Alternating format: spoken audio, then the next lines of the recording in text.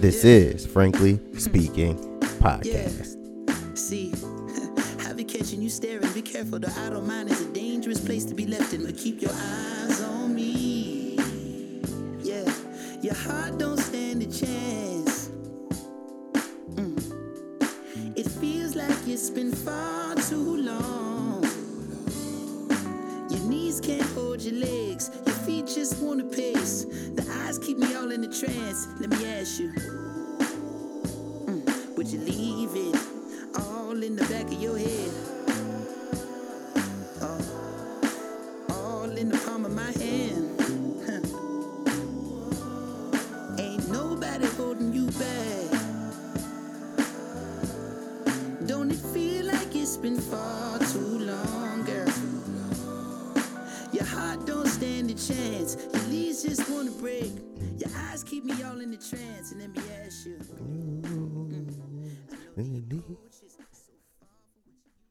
What it do? What it do? What it do? Welcome back to Frankly Speaking Podcast. I'm your host, Frank G, and we back. We are back after a few months of deliberation and hiatus. I got nervous coming back onto the podcast. It was like I was starting all over again. Been traveling, went to Mexico in that time I've been gone. It's so much that's just been happening, and it's hard to keep up. It's really intimidating, and it's difficult to try and surmise what's the next topic of the podcast when you got so much movement in every direction. And I'm like, man, how do I keep up and bring good content and topics and discussion points to the podcast, so those of you, who listen to the podcast aren't lost in the translation, because I really could chase every little itty bitty, little big story or little big article that I read. For example, I came across a research paper on the Pew Research think tank, on their website there. And it's massive. It was written in about 5 years ago, 2018, which makes it all the more nefarious if you really sit down and read through this thing. It's a research paper. It's massive. And these people have went around and did the legwork of everything that you're seeing happening now. The experts in the field at the time were already talking about it and saying that what they were afraid of, their fears. They have a section in this research paper here that states, the topic is concerns about the future of people's well-being, in relation to the title of the research paper is The Future of Well-Being in a Tech-Saturated World.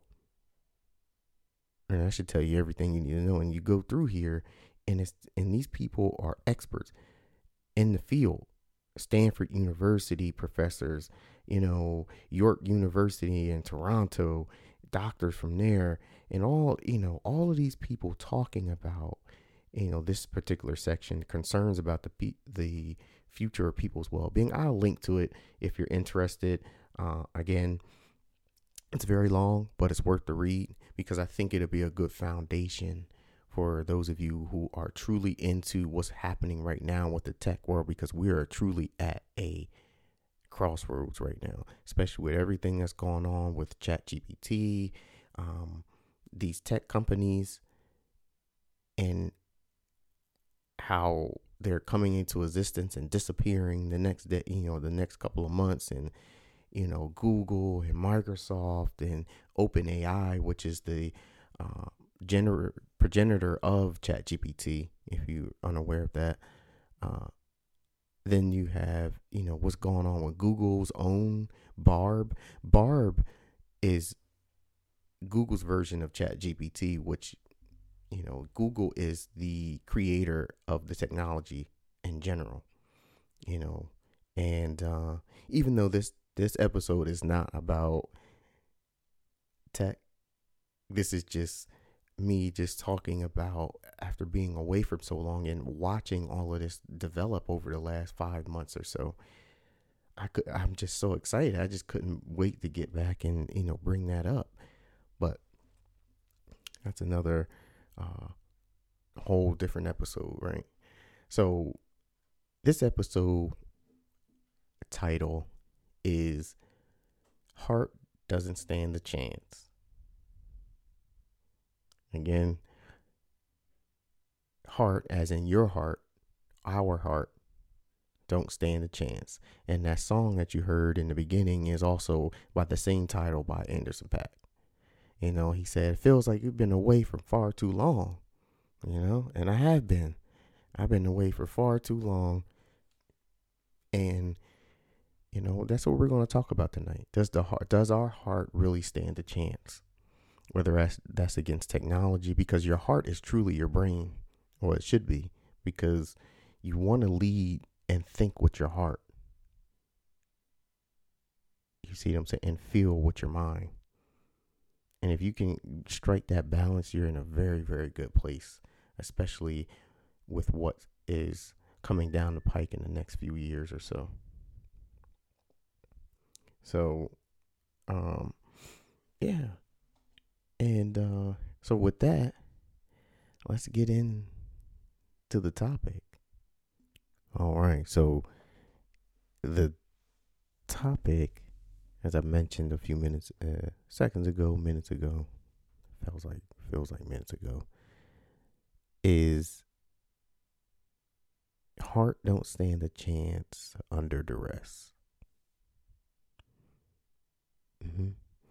Your heart doesn't stand a chance under duress. And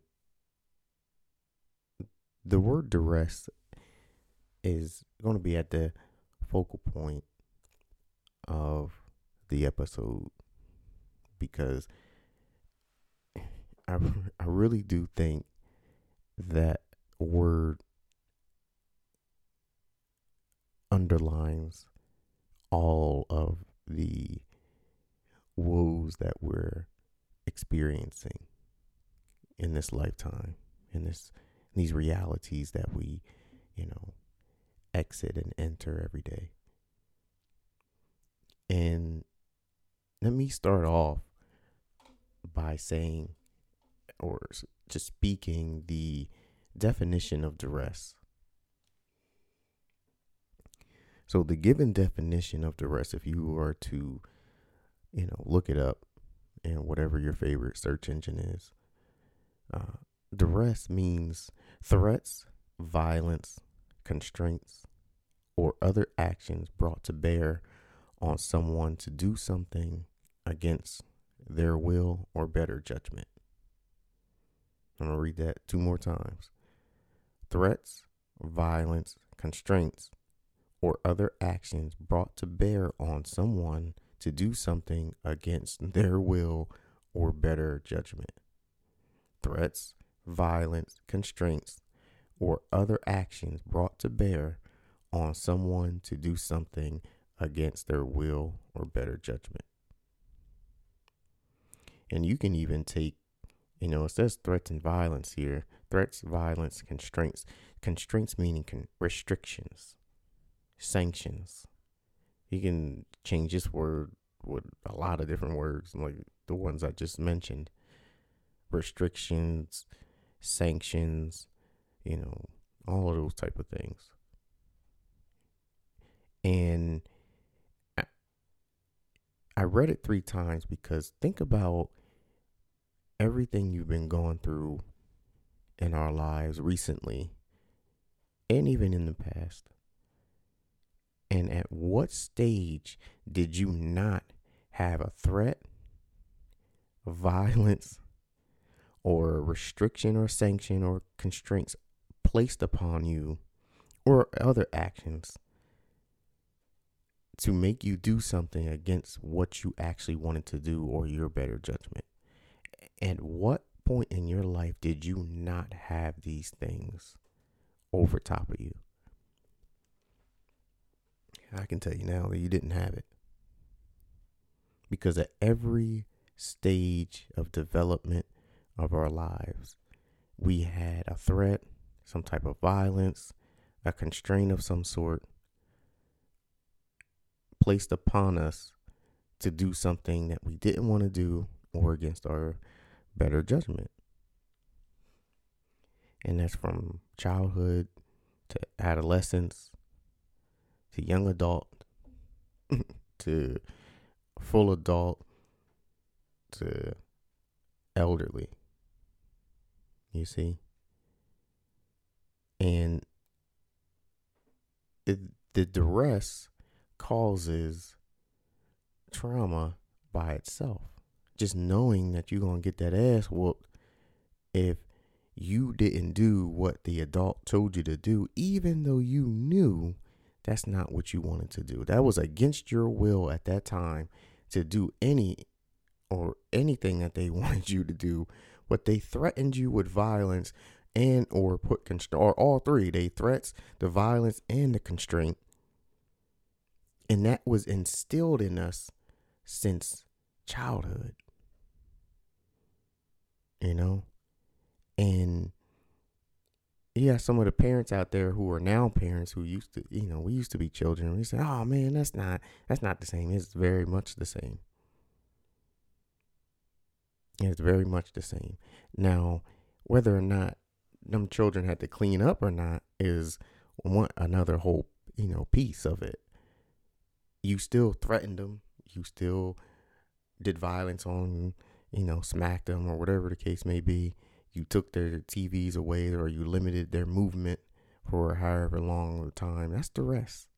Because they know if they don't do what you want them to do, and that's the key point, what you want them to do, then one of those three things are going to happen. That's living under duress. And that's not necessarily our fault or their fault. It's just the way that we were taught to rear children. This episode not even about children. It's just about duress and where it starts right now in this example. So we get a little older, get into schools with other people around. We start socializing, and then duress comes in a different way. You got duress from the school. Oh, well, if you don't pass this, then we're going to fail you. And you're going to be, laughing stock, or you're going to be this, or you're going to be left behind while all your other friends go on to the next grade. How many people heard that? That's a constraint. Because you didn't want to do something, and they basically forced you to do it. Because you didn't want to be left behind. You didn't want that limitation on your movement, per se. Right? That's also, in a way, that could be violence. And then let's fast forward a little bit. Now you're in, middle school, going into high school. Now you're starting to have little boyfriends and girlfriends. And then the duress shows up in relationships. And this one really does a number on a lot of us. You know what I'm saying?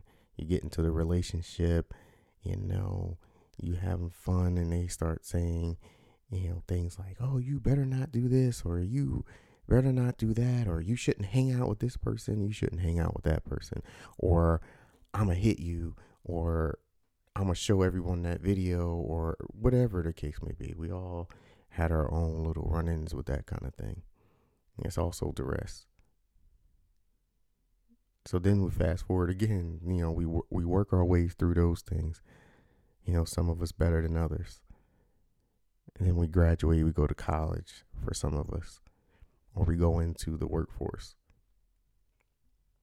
And then the rest shows up in different ways there.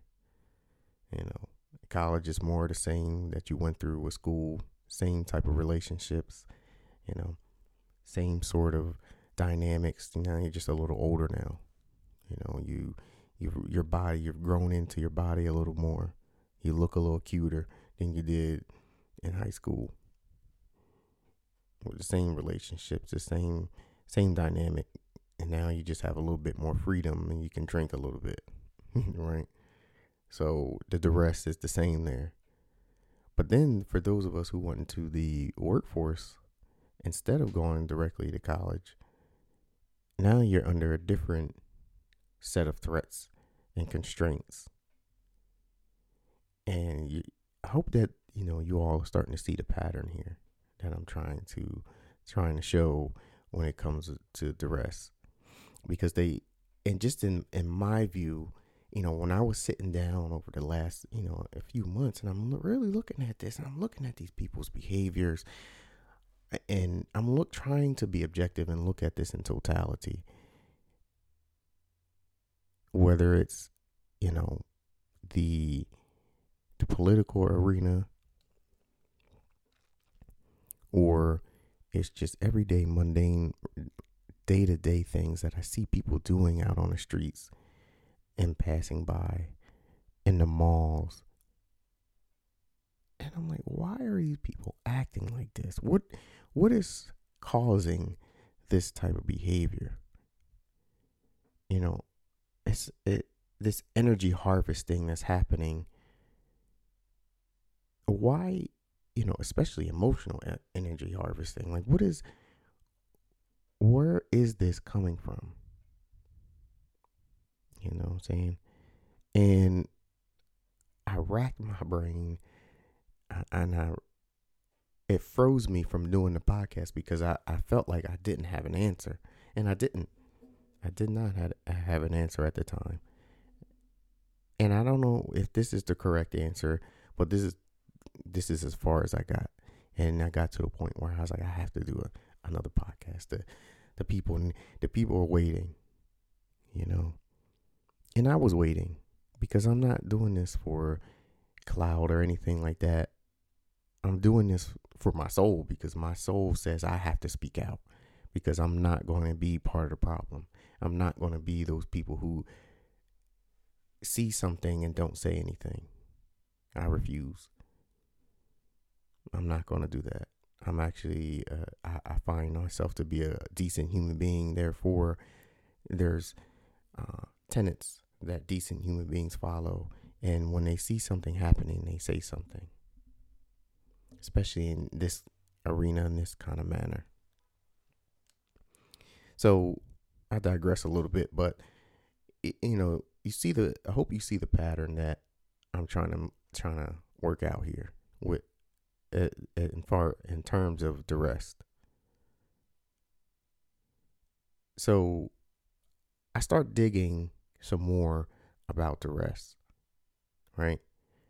And it took me down a couple different rabbit holes. Most of the time, if you're searching for duress, you're going to come up with a lot of legal stuff because that's a defense. I was under duress. I made that decision under duress, blah, blah, blah, blah, blah. And it's a viable defense. And I think it's a very strong defense. And it's kind of hard to disprove duress. And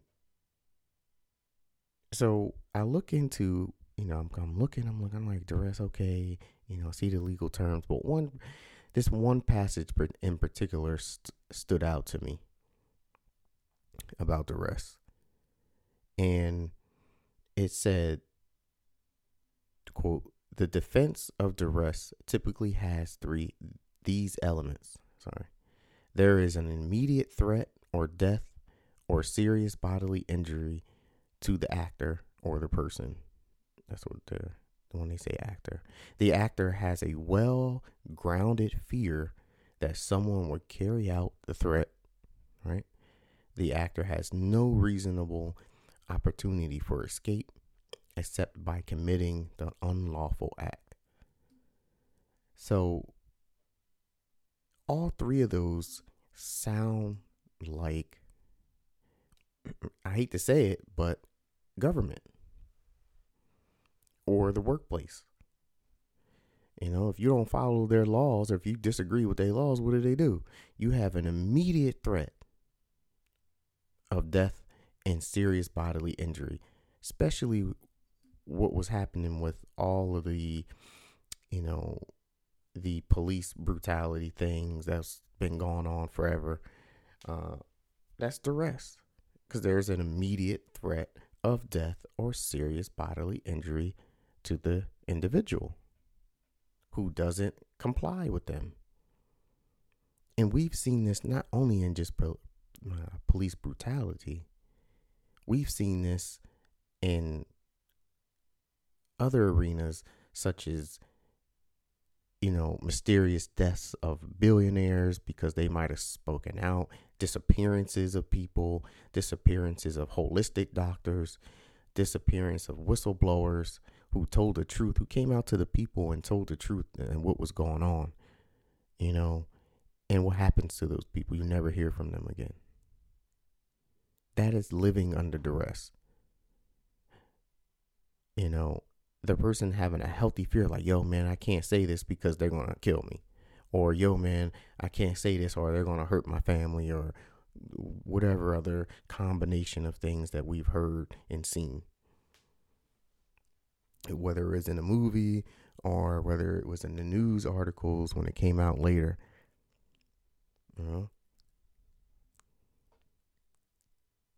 Or you have cases where, in this case, the actor has no reasonable opportunity for escape except but to commit the unlawful act. And this last one here, that last one that I just read, kind of speaks to being in the workforce almost, because you don't have any real opportunity to escape some of these, some of these jobs. These jobs, that these jobs are taking advantage of people. These companies and corporations, these fast food companies, if you're working in hospitality, these banks, insurance companies, et cetera, on down the list. When you work for these people, you're complicit, because going into it that these people are what they are. That these company and corporations are doing what they're doing. You knew that before you even took the job.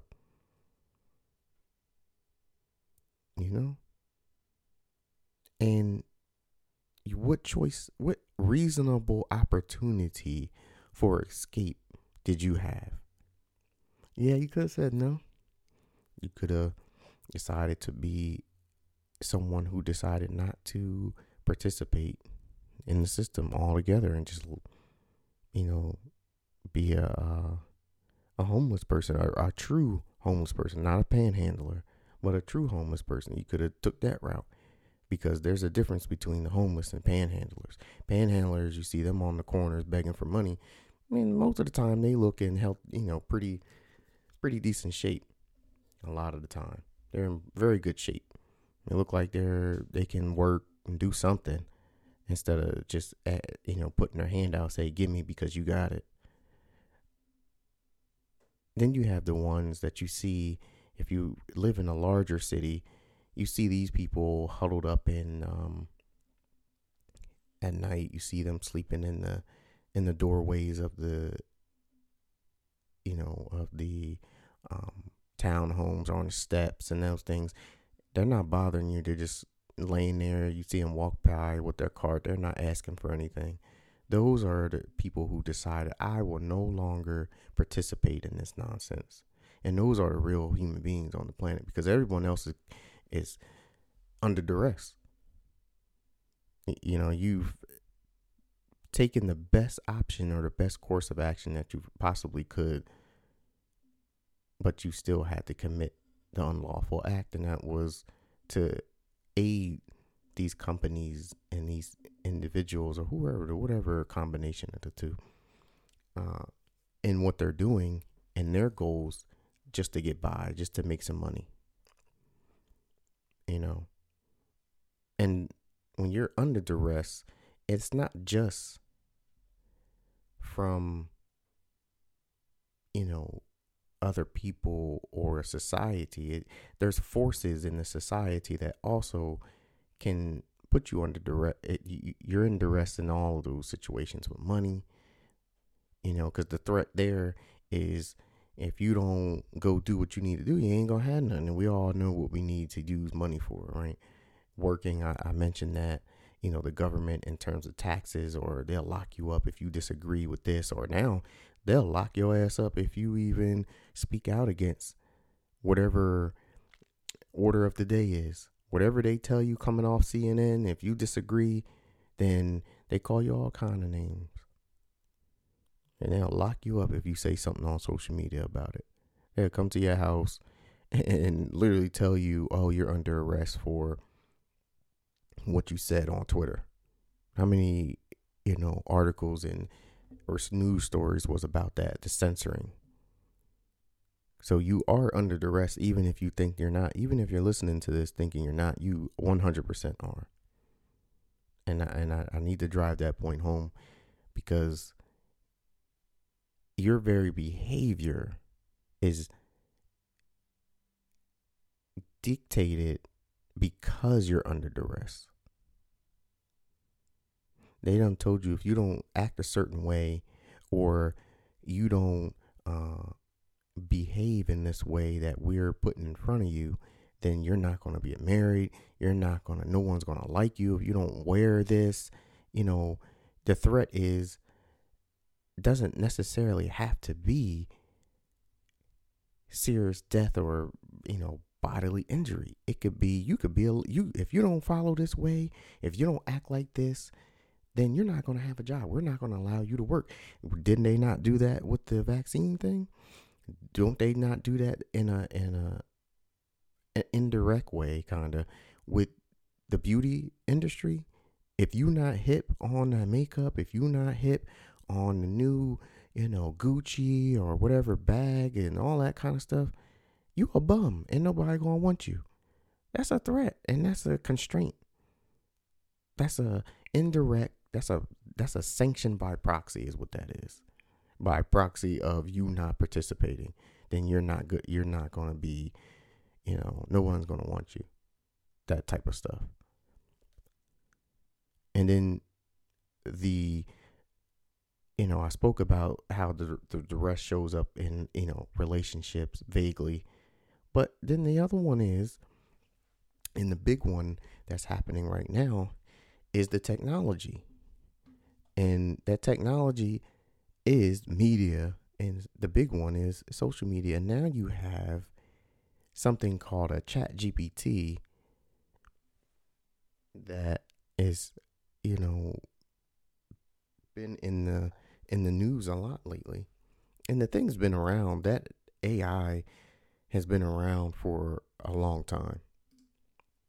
It's an open source technology that was kind of founded by Google, and what happened was, the reason why it was created was because Google was trying to make their translator better.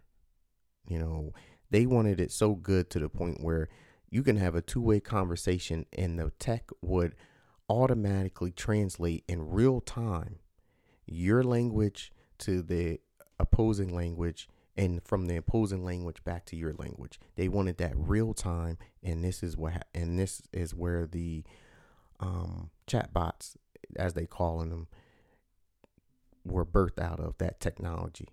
Because the core of the technology is this: it's a predictive algorithm. So basically, it has to predict, and with a very high accuracy, what's going to happen next, what's going to be said next. So it can translate in real time. So for those of you who at work and you're using Microsoft 365 and you're chatting, if you use the web application, right? If your company, you log in and use the web application of 365, you may see this. Or if you are typing in any platform and there's a predictive, they put the word next that it thinks you're going to say. If you use Apple's iPhones or the Android iPhones, they have a predictive text that it's going to guess what the words are that you're going to use. That's the type of technology that Google created. You see, they pretty much perfected that. And that's what the ChatGPT is based off of. It's a predictive algorithm. It's a predictive super machine. And they took a bunch of, they cornered it off. They turned it off the internet and they fed it 300 years worth of stuff. And then they brought it back out. Because they have different iterations of it that you can go. If you go to OpenAI's website, you can actually interact with the older bots. The most recent bot before the ChatGPT, for example, is I think it's Chat 3 or something 3, GPT-3 is what it's called. It's called GPT-3, I believe. And I don't have it up in front of me, but I believe that's what the name was. I've used it before a while ago, but I think it's called GPT-3. They got a GPT-2 and a GPT-1. And the GPT-3 pretty much does everything ChatGPT does, but it won't have a one-to-one conversation with you. The ChatGPT will. But, that little side note, I brought up that Pew Research before, and I wanted to, as I said, I read through most of it. It's a long read, but it's an important read, right? And they had a section here. Here it is. Digital duress. And this is the part of the technology duress that I wanted to kind of get into. I don't know if I'll, maybe I can. So what it says here is digital duress, quote, information overload plus declines in trust and face-to-face skills. So information overload plus declines in trust and face-to-face skills plus poor interface design equals rise in stress, anxiety, depression, inactivity, and sleepiness. And they're calling this digital duress. Now, we know what the definition of duress was because I read it earlier. And let's, matter of fact, just for the sake of it, let's see here what the other definitions of duress is. All right. So duress comes from Latin, and it came from hard. It was the origin of it. Duros, meaning hard. Duress, harshness, severity, cruel treatment is what it used to mean. Okay.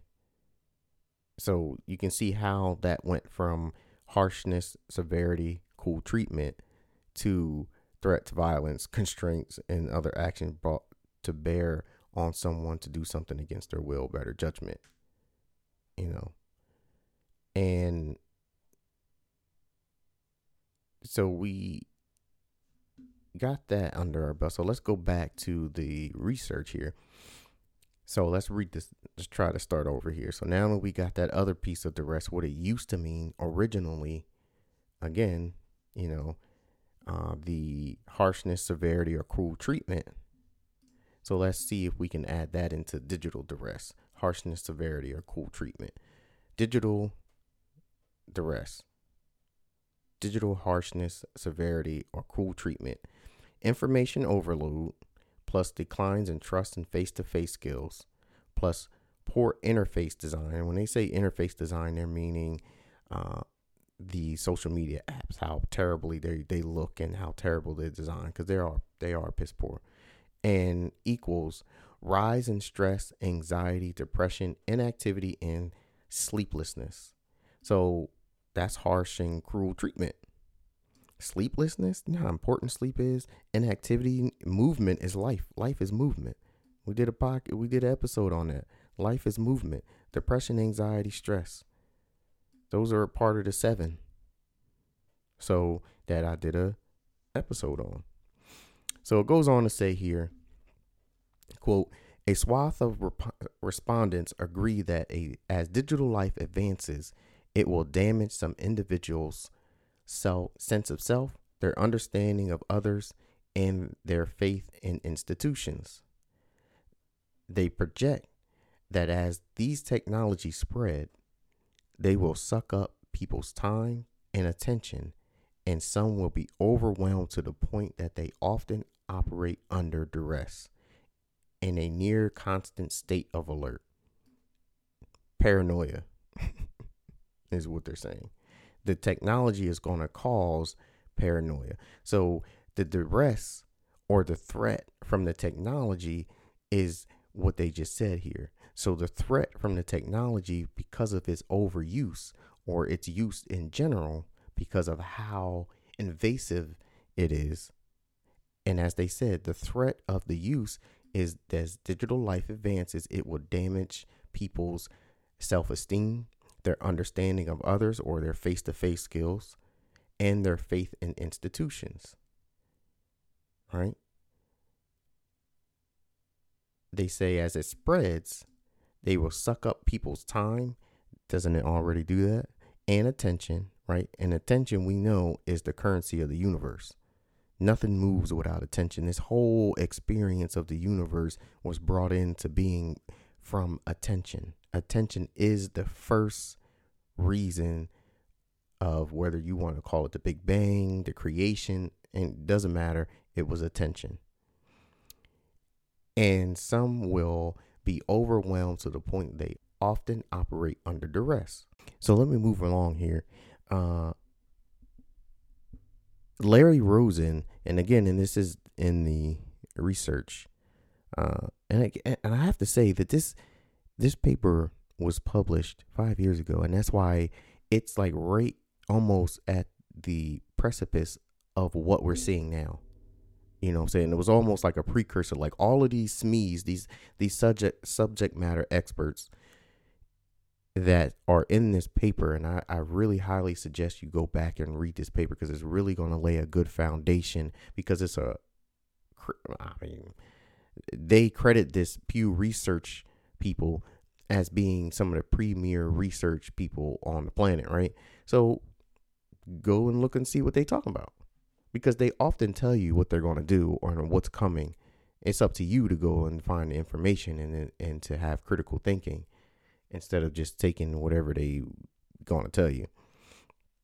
So this guy, Larry Rosen, a professor emeritus of psychology at California State University, Dominguez Hills, okay, known as an international expert on technology and its impacts on well-being, wrote, quote, we continue to spend more time connecting electronically rather than to face, which lacks essential cues for understanding. 2, we also continue to attempt to multitask even though it harms performance. 3, we insist on using LED-based devices close to our eyes right up to bedtime, even though it negatively impacts sleep and our brain's nightly needs for synaptic rejuvenation, harming our ability to retain information. Basically, that last part, when he's talking about the synaptic rejuvenation, is what he's saying is if you've ever heard of you learn better when you go to sleep, that's what he's talking about. Because what's happening is your neurons are pretty much solidifying and creating new neural pathways based off of what you learned from that day. And when you're not able to have that synaptic rejuvenation, that means the nerve endings from the neurons and the dendrites, they start to fry. They don't get their proper whatever they call that thing, the sheathing, the myelin sheath and all that. It doesn't properly formed to connect to the next neuron to make that connection of what you were learning. So then something that you probably been doing all day, if you're doing training or even if you're practicing something, it's not solidifying as it could be if you were shutting off those devices 2 hours before you went to sleep. You see what I'm saying? So that's what he's talking about there. So I hope that made sense. So Susan Price, she's the lead expert strategist at USAA, commented, mental health problems are rising and workplace productivity is falling. The tendency to engage with digital content and people not present instead of people in our immediate presence is growing. A small screen trance has become an acceptable interpersonal norm in the workplace. Culturally induced attention deficit behavior has already reached staggering proportions and is still rising. The many serotonin payoffs we get when connecting in this way are mildly, insidiously addictive and are squeezing out the more uneven, effortful, problematic, real social connections we need for true productivity and intimacy. Susan Price is speaking about work at home basically versus working in person, how much more productivity you get, how much more efficient it is in person than it is from working at home or working via Zoom or whatever the case may be. And there's other people, other SMEs in the industry, futurist, a publisher, editor in chief of Work Fortunes, so on and so on. But there was one here. I'm not gonna read all these, and I highly suggest I'm gonna post it. I'm gonna give you the link to it. I don't make this stuff up. This is the experts in the field saying all this stuff. Pew did the research and went into these people and said, "Hey, what do y'all think is going on? What's happening based on your work?" And this is what they're reporting. An anonymous digital strategy director for major U.S. professional association wrote, devices will lead to more social alienation, increased depression, and less fit people because it's still relatively new. Its dangers are not well understood yet. And another anonymous professor wrote in, and this will be the last one I read here. For the duress. Remember, they're talking about being under duress from technology. While there are many positive aspects to more digitally connected life, I find that it's very difficult to keep up with the volume of spaces where one must go. I spend too much time answering emails, communicating in digital spaces, and just trying to keep up. This causes a significant amount of stress and a lack of deliberate, thoughtful approach to information sharing. One cannot keep up with personal and professional email accounts, LinkedIn, Twitter, Facebook, Instagram, and all the rest. Truly, it's just too much. And that's what, he said. And he's absolutely right. So, and that's what living under duress from technology is. And I hope that's kind of, driving home that the fact that every day we wake up and we do this nonsense, we're under duress. Because what happens when you're under duress, you lose sight of what real value is, right? And when we're under duress, we tend not to pay attention to the things that matter, such as the way we behave and treat others and each other, especially in our interpersonal relationships, our children, or the workspace and all that thing. And this kind of drives me to the real, one of the points that I wanted to make tonight.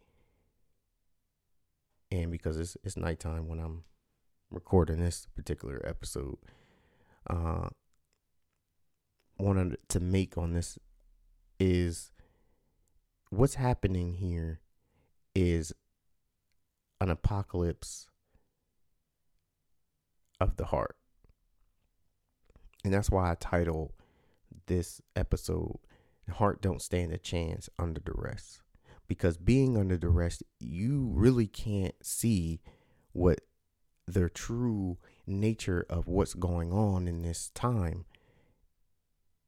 And to be honest, as the speaker said, when I heard this particular phrase, he said the apocalypse that is happening right now is of the heart.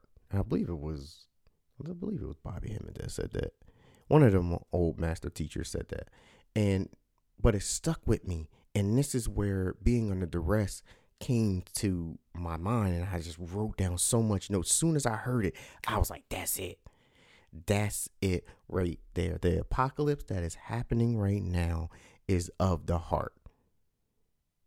And what that means is your deeds are what you're being judged by. And it's not no karma. It's immediate judgment. So cause and effect. What you do has an effect. It has a cause. And that cause has an effect. And that effect has a cause. It's a circle. It's not point A to point B. It's a circle. Because a cause can be an effect. At the same time, an effect can be a cause. And that's immediate judgment. You see what I'm saying? If you walk up to someone and you punch them in the face, you ain't got to worry about waiting for karma to come in play, because karma don't exist. It's immediate cause and effect. We don't live under a karmic system. We live under cause and effect. You miss a step, you fall. As simple as that. You ain't got to wait. You ain't going to miss a step and float in the air until, whatever would be behind karma to say, all right, you missed this step, so here's your penance. No, here's your, you missed a step, you fall. That's what we live under. We live under cause and effect. You see what I'm saying? And being the apocalypse of the heart, you have to think with your heart, especially, and I really do think that's the only way we're going to get ourselves and heal ourselves from this duress and get up from under this fear that duress causes, because that's its driving force. That's the core of duress. It's a fear of something, a fear of the threat, a fear of the violence, a fear of the constraints or restrictions or whatever else they might try to do to you, because you don't want to play their game. And this is for anyone. This is the government. This is a spouse. This is a job. This is anything. This might even be yourself. You might even be putting yourself under duress. That happens a lot. It's called self-sabotage. You know what I'm saying? And I want to go back to something that I said a second ago. When we're under duress, we tend not to pay attention to the things that matter, such as like our behavior and the way we treat others.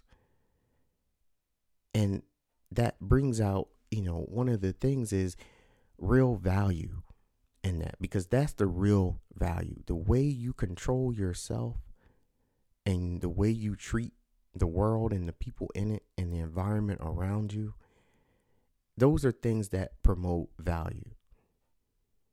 You know what I'm saying? And I think the next step, once you understand that you have to think with your heart and feel with your mind, is the next step is understanding what is value. And value really comes down to what you can do without. Not so much about how much material you can amass, but what you can do without. Can you be a better person and be that guy, be that woman without that bag or shoes or that car or that fancy house? Who are you without those things? Because that directly impacts how you treat yourself, how you treat others, so on and so forth. So the value comes from how you can function with less than these people that's putting you under duress or is telling you to have. You know what I'm saying? Like, what is your content level without those things of the world? How content can you be with your own life without listening to threats of, oh, you need to do this, or you're not going to be liked, or you need to follow this, or you need to do what I say here. You need to go buy your energy from here. You need to buy your produce from here, or you're not going to be able to eat. Can you do without their material, and can you build from your own? Because that's where the value is. You know, how can you function with less than what these people are telling us to have? So again, the heart doesn't stand a chance under duress because you can't think properly. You can't feel properly when you're under duress. You lose sight of what real value is, you know? And I really do hope that this episode made sense, because it really just was off the top of my head, and the thing that I really was thinking about a lot, and it really came to a head when I heard that statement, when I was, listening to the video. The apocalypse that is happening right now is of the heart, and it just hit, like I said, it just hit me, and the heart doesn't stand a chance under duress. And that's the thing that we need the most to navigate these realities and to be the best being you can be is your heart. And you need to think with your heart and feel. And I keep saying it, think with your heart and feel with your mind. You know what I'm saying? And another way to view that is, in relationships. I spoke about this before on previous episodes, but when you're in a relationship and, your woman becomes the mouthpiece of the relationship and you become the feeler. You see, it's a lot in, grandparents, where the grandpa is real chill and laid back. He's the, the one that's rolling around on the floor with the children, because men, typically are the thinkers, the logical ones. But he has reached a level of adapthood or adulthood. Texas, that's where the word adult comes from. It comes from adapt. And he's adapted to the point where he now, the thinker, now is the feeler. So his emotional intelligence is looming. And now the feeler becomes the thinker. That's the other side of emotional intelligence. You see, and those things are merged and married.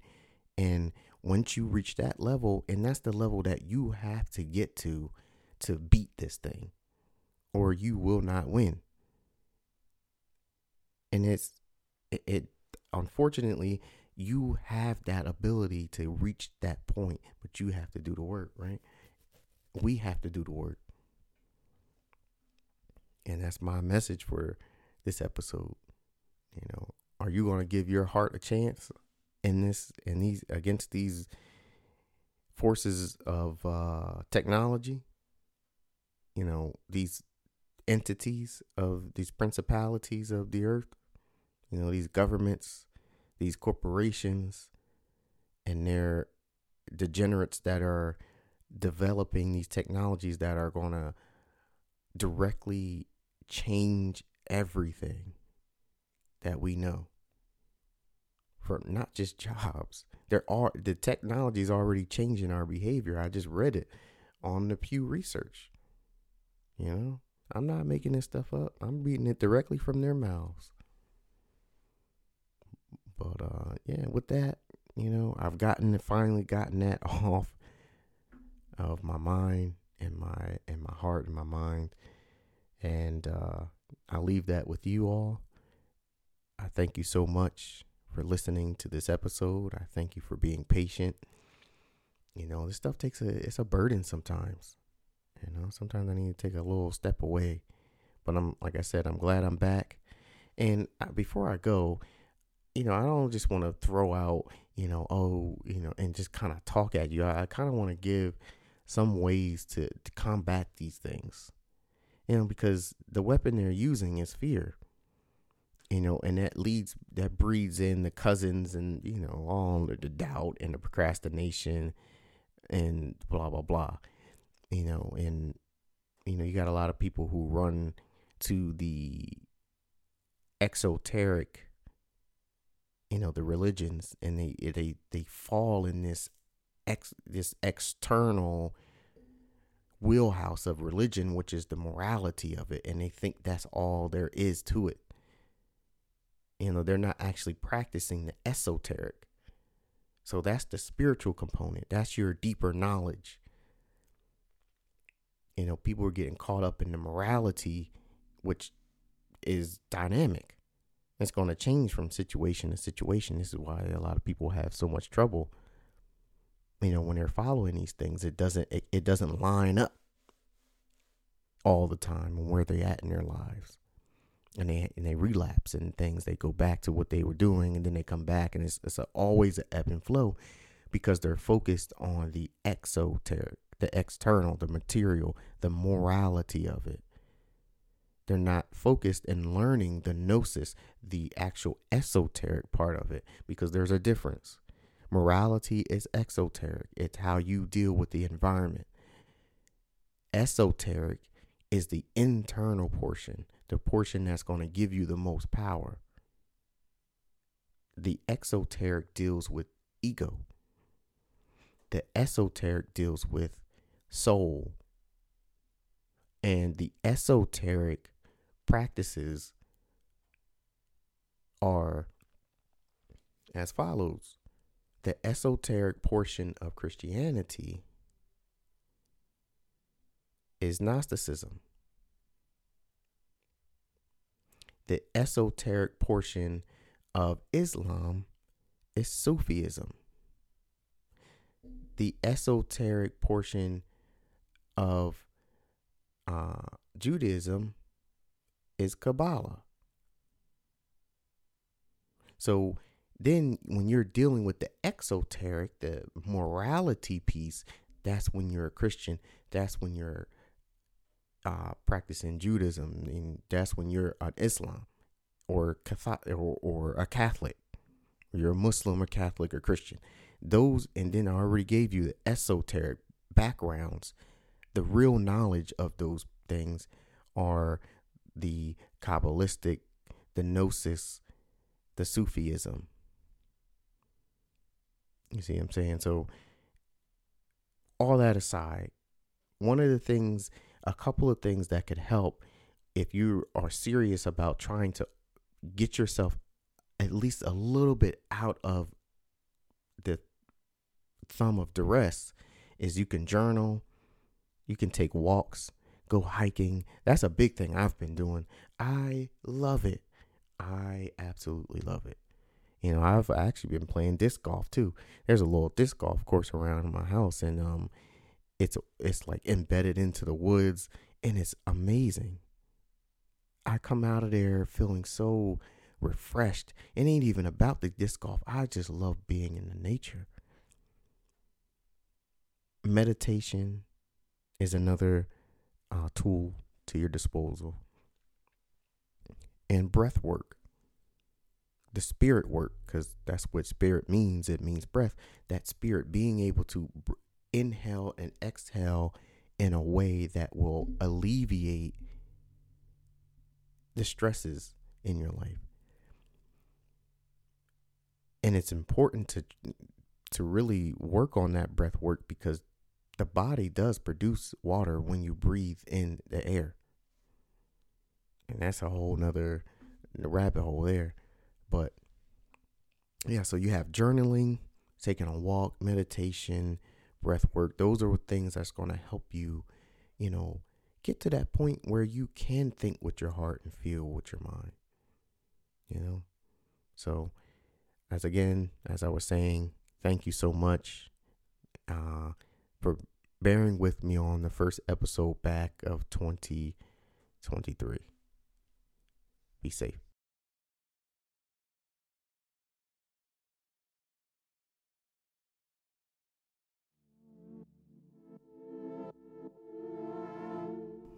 Oh, what's up with you? Ain't nothing back here but the post roll. And you know what that means. Thank you for listening to the episode. Please like, subscribe on whatever platform you're listening to the episode. There's a donation link if you feel inclined to do so. And there's also a social media page. There's an Instagram page for Frankly Speaking Podcast. You can find it just by typing it in Google or typing it in Instagram at _Frankly Speaking Podcast. And I hope to make contact and engage with you there. And with that, thank you so much. Peace.